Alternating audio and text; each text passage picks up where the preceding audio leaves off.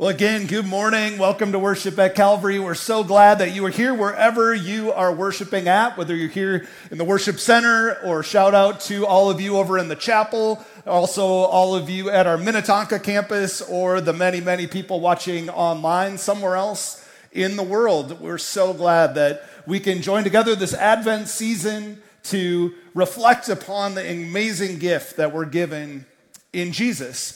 And we're in the third week of our Advent sermon and small group series called The Ghosts of Christmas Past. And we're talking about some of those things that pop up in our lives that can happen, basically any age, but they're things that can come back to haunt us each and every year, and especially during the holiday season when we're told again and again, you should be happy and you should be joyful and you should just be celebratory. Sometimes this is the hardest time of year to find that kind of joy and that kind of happiness. It's those things from our past, those hurts and those wounds that we might carry with us that suddenly come back with more of a vengeance, and it can really be a difficult time. So we're talking about things like the hurts and the offenses that happen to us because of other people.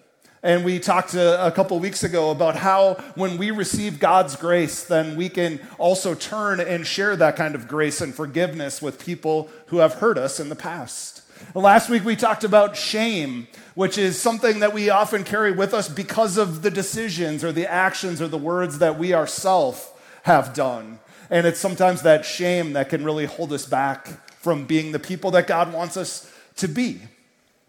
Well, the reality is God never intended for us to continue to be haunted by our past. In fact, because of Jesus, he wants to bring us healing and wholeness and new life today. And so as we continue this series today, I want to talk with you about labels. Labels are things that maybe others have spoken to us or over us, but they're also things that sometimes we speak to ourselves. And it's these words that we carry with us that can often negatively impact our lives. So as we kick off today, I want you to just think about this question. If you were to explain who you are in 3 words to someone else, what would those words be? 3 words that would describe, that would communicate who you are to someone else. I think there are a variety of categories that we might go to if we were to do this. Maybe first you would describe your appearance to someone. You're short or you're tall, or maybe your hair color or your eye color. But maybe others, you'd go to your personality.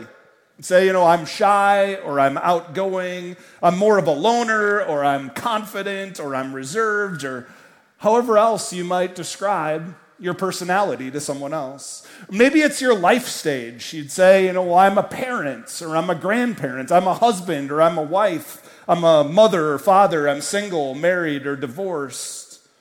Maybe it's your hobby. There's something that you're just really passionate about. Maybe it's a sports team. Maybe it's a particular sport that you play. Maybe you're an avid outdoorsman. Maybe you're an avid indoorsman. Maybe you're a scrapbooker or a fisher or a hunter. Or maybe it's something on a more personal level. Just you feel successful. Or maybe you don't feel successful. Maybe you would describe yourself as a good person, or maybe less than a good person. Maybe you're trustworthy, or maybe not so trustworthy. There's so many different categories that we might go to try to find these words that could describe who we are. Now, like it or not, as we go through life, we are often described by labels. We do it to ourselves, but we also do it to others. Labels are just simply words that describe or categorize or sum up who we are and what we're about. But the thing is, the more we hear something again and again, over and over, the more we tend to believe it and we tend to internalize it. And so the things that are spoken over us, especially repeatedly, stick with us. And it's also those things that are spoken over us at especially formative ages that also often stick with us throughout our life. Now, when our son Soren was little, one of the things he loved to do is to wear stickers and name tags. Wherever he went, he tried to accumulate as many stickers and as many name tags as he could. And I remember one of the very first times we put him in the nursery during a church service at my first church that I served out of seminary. So he must have been like 2 years old, and we brought him to the nursery, and all the kids got checked in, and they got a little name tag on their back, right? So they couldn't reach it. And so he went in, he was all excited. There was all these great toys and kids to play with. After the service, we came to check him out of the nursery, and he came out with this huge smile on his face. And then we saw why. He had 12 other kids' name tags on his shirt, and it was like the greatest day ever. But I think that's kind of a picture of many of us as we go through our life, because we accumulate labels. And sometimes these labels are positive things, but oftentimes they're also different negative things. And it can really impact our self-worth and our direction in life and what we feel like our potential is. Now, there was another part of Soren's passion for stickers and name tags, and that is sometimes we forgot to check his shirt before doing the laundry. And if you've ever done laundry of a shirt or something with a sticker on it, you know it becomes almost impossible to remove after it's been through the wash. Now, I had people after the last service come up and say, well, we've got the way to do it, like you put it in the freezer or something, and I don't know, you can look that up online, but you know, in much the same way, I think we often go through life, and some of those negative labels especially, they can feel like they're permanently affixed to us.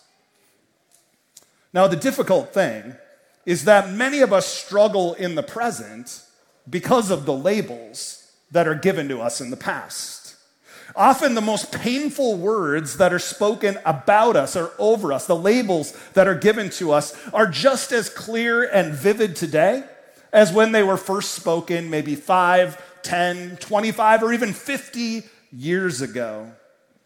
Maybe it was something that a parent said, or a classmate, or a friend, or even a stranger. And you can go back and you can picture that moment of when that word was spoken, and it still comes back to haunt you today. You know, when we hear something spoken over us on the outside, the most damaging thing is when we start to believe it on the inside. You know, suddenly we start to agree with those labels. We say, you know, maybe I am unworthy. Maybe I am unlovable. Maybe I am inadequate or a disappointment. Maybe I am not worthy of love. And so the longer we carry a label, the less it describes our past and the more it determines our future. Now, research has shown that if a child is labeled as a slow learner, that almost instantaneously they start to show that in their life. Their performance at school starts to decrease. And in much the same way, if a child is labeled as advanced or gifted, they almost instantaneously start to show signs of their performance increasing at school. Those labels can be so powerful. When someone's labeled as a failure, they often become hesitant to try new things. When someone's labeled as weak, they often let others walk all over them. When someone's labeled as unlovable, they often try to find love in unhealthy and unhelpful places. Now, I think it's also important to acknowledge for a moment that sometimes there can be some truth in our labels. You know, maybe the truth is we're not the most motivated at all times. Maybe the truth is we're not the hardest of workers. Maybe we do have a short fuse. But the hope is what's true about you now doesn't have to be true about you later. We have the potential for growth, to have a new start, to do new things in our life. But as we think about the power of labels in our lives and how they often can come back to haunt us, I want to look at a story with you from the Gospel of Luke, chapter 7. So if you have your Bible with you or your Bible app, you can turn there to Luke chapter 7. We're going to start with verse 36. And it's one of the many stories that's told about Jesus eating a meal with others. So this is what it says. One of the Pharisees asked him to eat with him. And so Jesus went to the Pharisee's house and reclined at his table. And behold, a woman of the city who was a sinner, when she learned that he was reclining at the table in the Pharisee's house, brought an alabaster flask of ointment, and standing behind him at his feet, weeping, she began to wet his feet with her tears and wiped them with her hair of her head, and kissed his feet and anointed them with the ointment.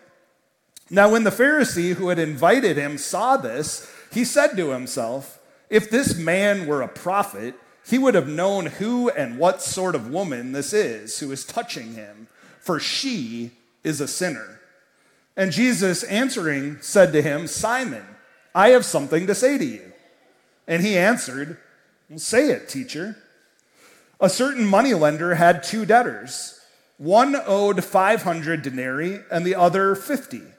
When they could not pay, he canceled the debt of both. Now which of them will love him more?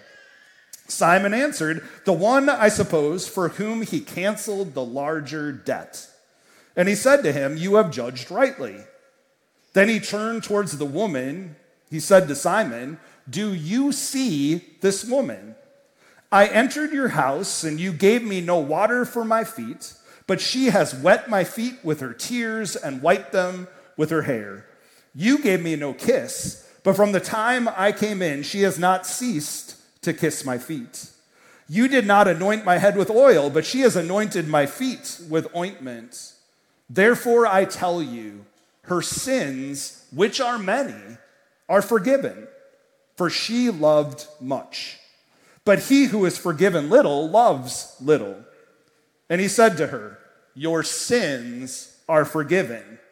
Then those who were at the table with him began to say amongst themselves, who is this who even forgives sins?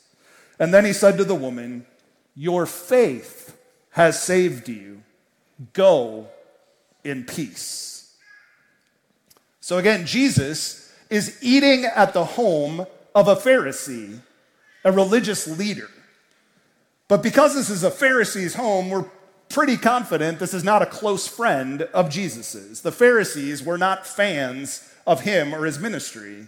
And so this is one of those meals that perhaps you've been at before where there are a lot of awkward silences and pauses. Have you ever been at one of those meals before? Everybody is watching everyone else.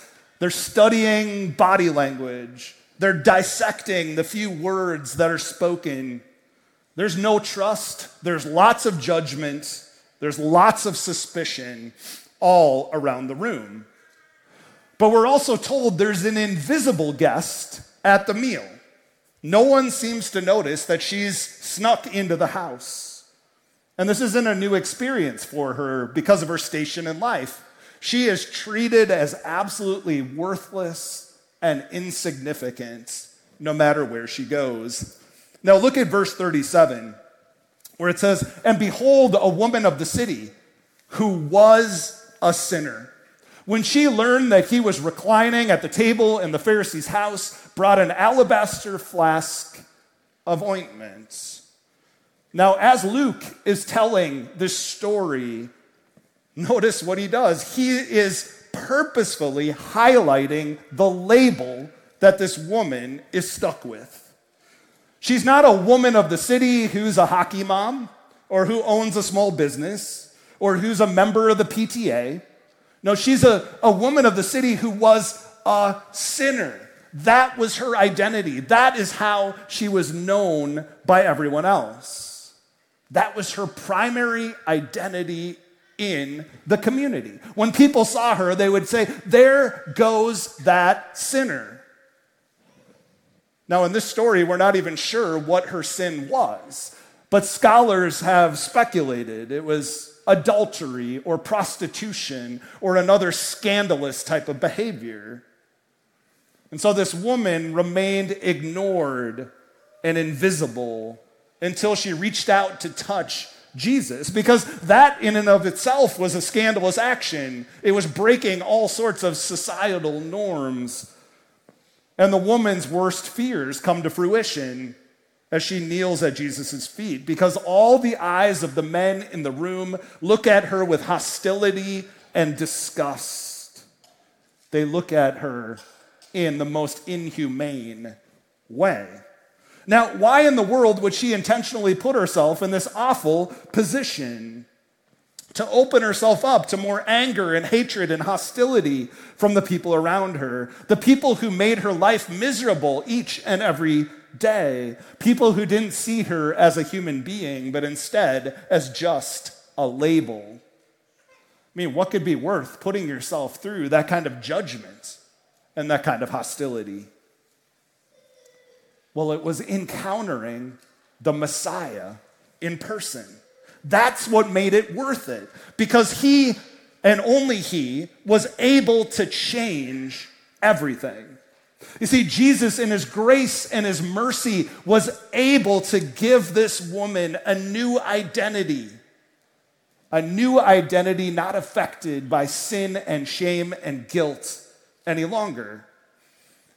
And his grace and his mercy came as a gift. It was not a reward, and it wasn't a payment. It was unearned and undeserved, and it was unexpected, and it was overwhelming. But it brought her such amazing relief and freedom. And so it totally makes sense that her natural reaction would be to kneel at his feet, to wash his feet with her tears and her hair, to give him this costly gift of anointing his feet with oil. Now, I think it's hard for us to process what's going on in this story because we live in a world, in a culture that is all about buying and selling and earning. You know, if I give you money, then I get a product or a service in return. If I give you my time and my energy, then I should be compensated with pay. If I perform a sport or a skill exceptionally well, then I should be rewarded. But you know, that's not at all how God's economy works. God's economy is pure gift. Now, it's a very, very, very costly gift, but it costs us nothing at all. See, we have no currency that can buy what God is willing to give. And we have no ability or time or energy that can come close to equaling the value of what he offers to us. And so in the story, Luke makes it so clear that the woman who kneels at Jesus' feet did nothing to earn or even ask for his grace and his mercy. Doesn't even tell us how she goes about processing this incredible gift, short of an outward outpouring of love and gratitude. All she knows is that she suddenly realizes she's forgiven, and she's no longer a label. Look at verses 48 through 50. Jesus said to her, "Your sins are forgiven." Then those who were at the table with him began to say amongst themselves, "Who is this who even forgives sins?" And so then he turns to the woman and he says these amazing words. He says, "Your faith has saved you. Go in peace." Not that you got your life together, not that you went and did a bunch of penance, not that you somehow earned it or deserved it. No, Jesus freely gives her this amazing gift of grace. All the words that had been spoken about her and over her for years were erased and removed. And she was given a new identity with dignity and love and value. And you can just feel and imagine the incredible relief that she would have experienced as it overflowed in love and gratitude towards Jesus. Now, we see the extent of her new freedom in verse 44. It says, Jesus turned toward the woman, and then he said to Simon, "Do you see this woman?" Remember, up until now, she was just a label. She was just a sinner. But Jesus doesn't say to Simon, do you see this sinner? Or do you see this disappointment? Or do you see this? No, he says, do you see this person? Do you see her? All of the harmful and damaging labels are gone. And she has been freed from her sin and shame and fear by Jesus' free gift of grace and mercy and forgiveness.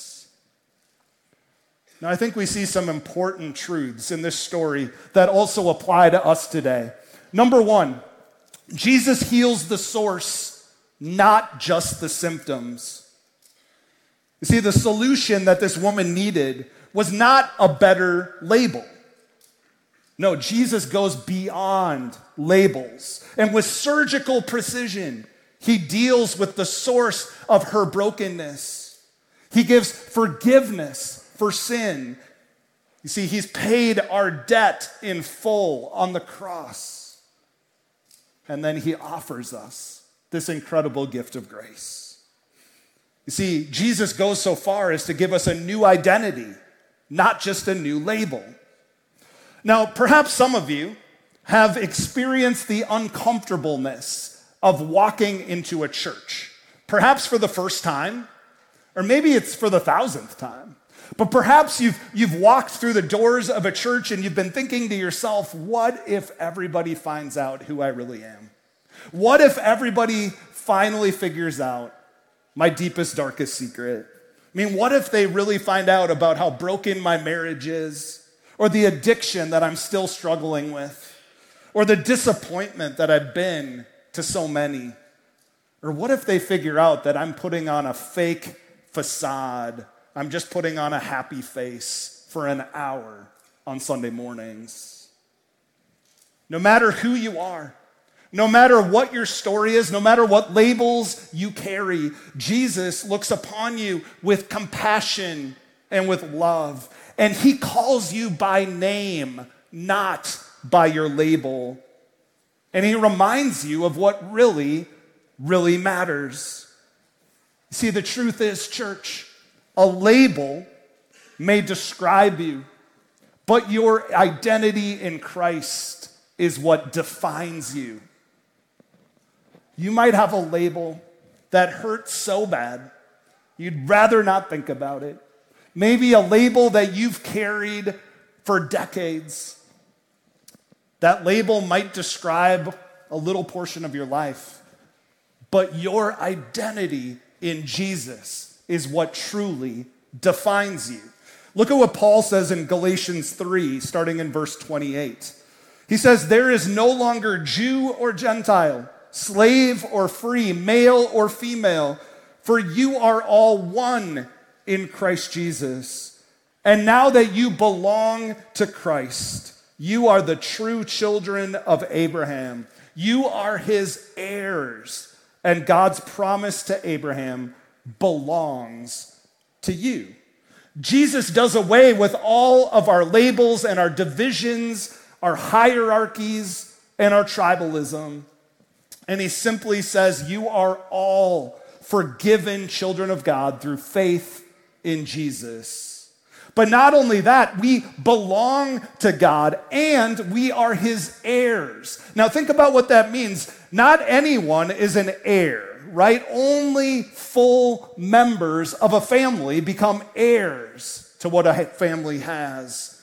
And so this is telling us no matter what label we have carried, no matter what our story is, no matter what secrets are in our past, we're not second-class citizens in his kingdom. We're heirs to all that is his. It's a big deal because it shows the depth and the power of his love and his grace for us. Now, in the Old Testament, there is a woman named Rahab, and her story is told in the book of Joshua, chapter 2. Now, Rahab had 3 strikes against her for this time in history.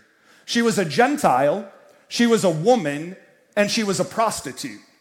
And yet she played a key role in the Israelites claiming the promised land. She helped to hide a scout team that was trying to figure out the lay of the city.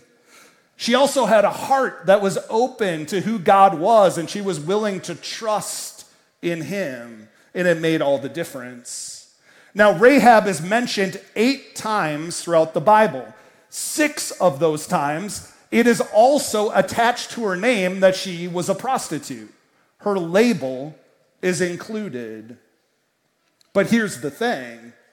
Rahab also played a key role in the Christmas story because she is in the family tree of Jesus himself. She is actually one of Jesus's many great grandmothers. So you might wonder, well, why didn't some editor go back and remove the label from Rahab's name those 6 times? Like, why couldn't she be Rahab the Redeemed or Rahab the Forgiven? Well, it's not that Rahab's past was too big to be forgiven. It's not. It's that her new identity in God is too big for anyone to deny. It completely overshadows all of the labels. Anytime you talk about Rahab from that time on, you have to talk about the goodness and the grace of God. You see, the truth is, church, God, in his grace and his mercy, is able to write a new chapter in your story, just like he did for Rahab, no matter what. And there's this good news. What the devil meant for evil, God can and he will use for good. God can use your past to change somebody else's future. Your story can affect the direction of another person's life. Your story, your testimony can give hope and can give peace and can give motivation and can bring the spotlight back on Jesus. You see, with your identity firmly in Christ, none of your old labels apply any longer. And so you're able to say something like this: I used to be called whatever your label is, but now because of Jesus, because of what he has done, because of my identity in him, now I am called this. And what I want to encourage you to do is you think about those labels that have stuck with you throughout your life. Let God fill in the blank.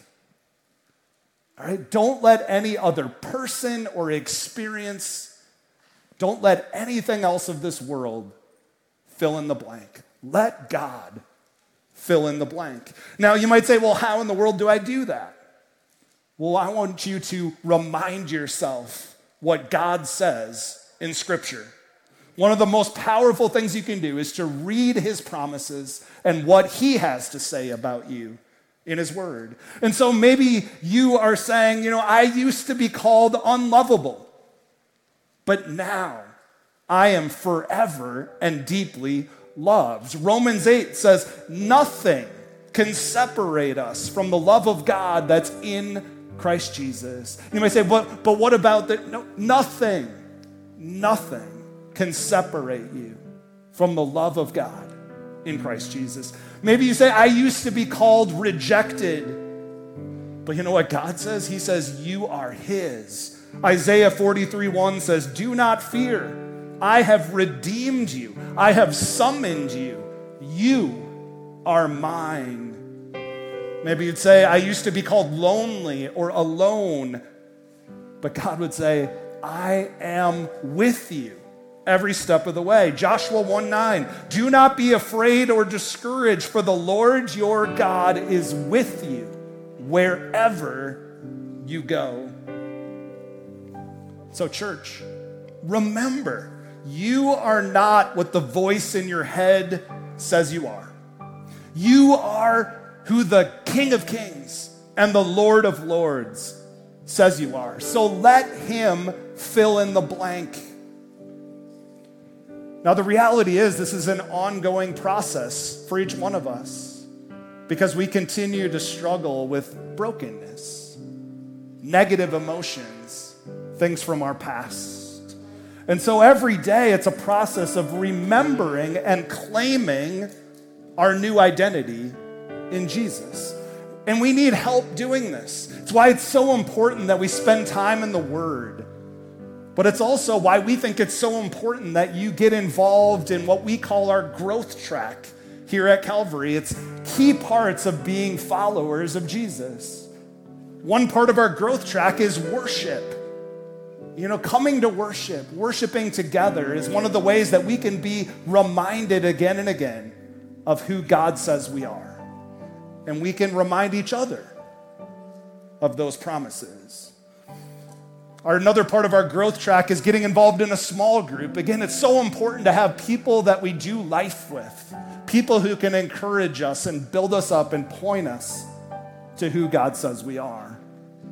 And then the third part of our growth track is to serve others. What a great way to get outside of ourselves and to live into our purpose and our identity that God has given us, to find ways to go and serve. And meanwhile, encountering God and His presence during. Well, remember when we kicked off this morning, I asked you to pick out 3 words that describe yourself. Well, I think there are 3 all-important and powerful words that define each one of us through Jesus. Those 3 words are child of God.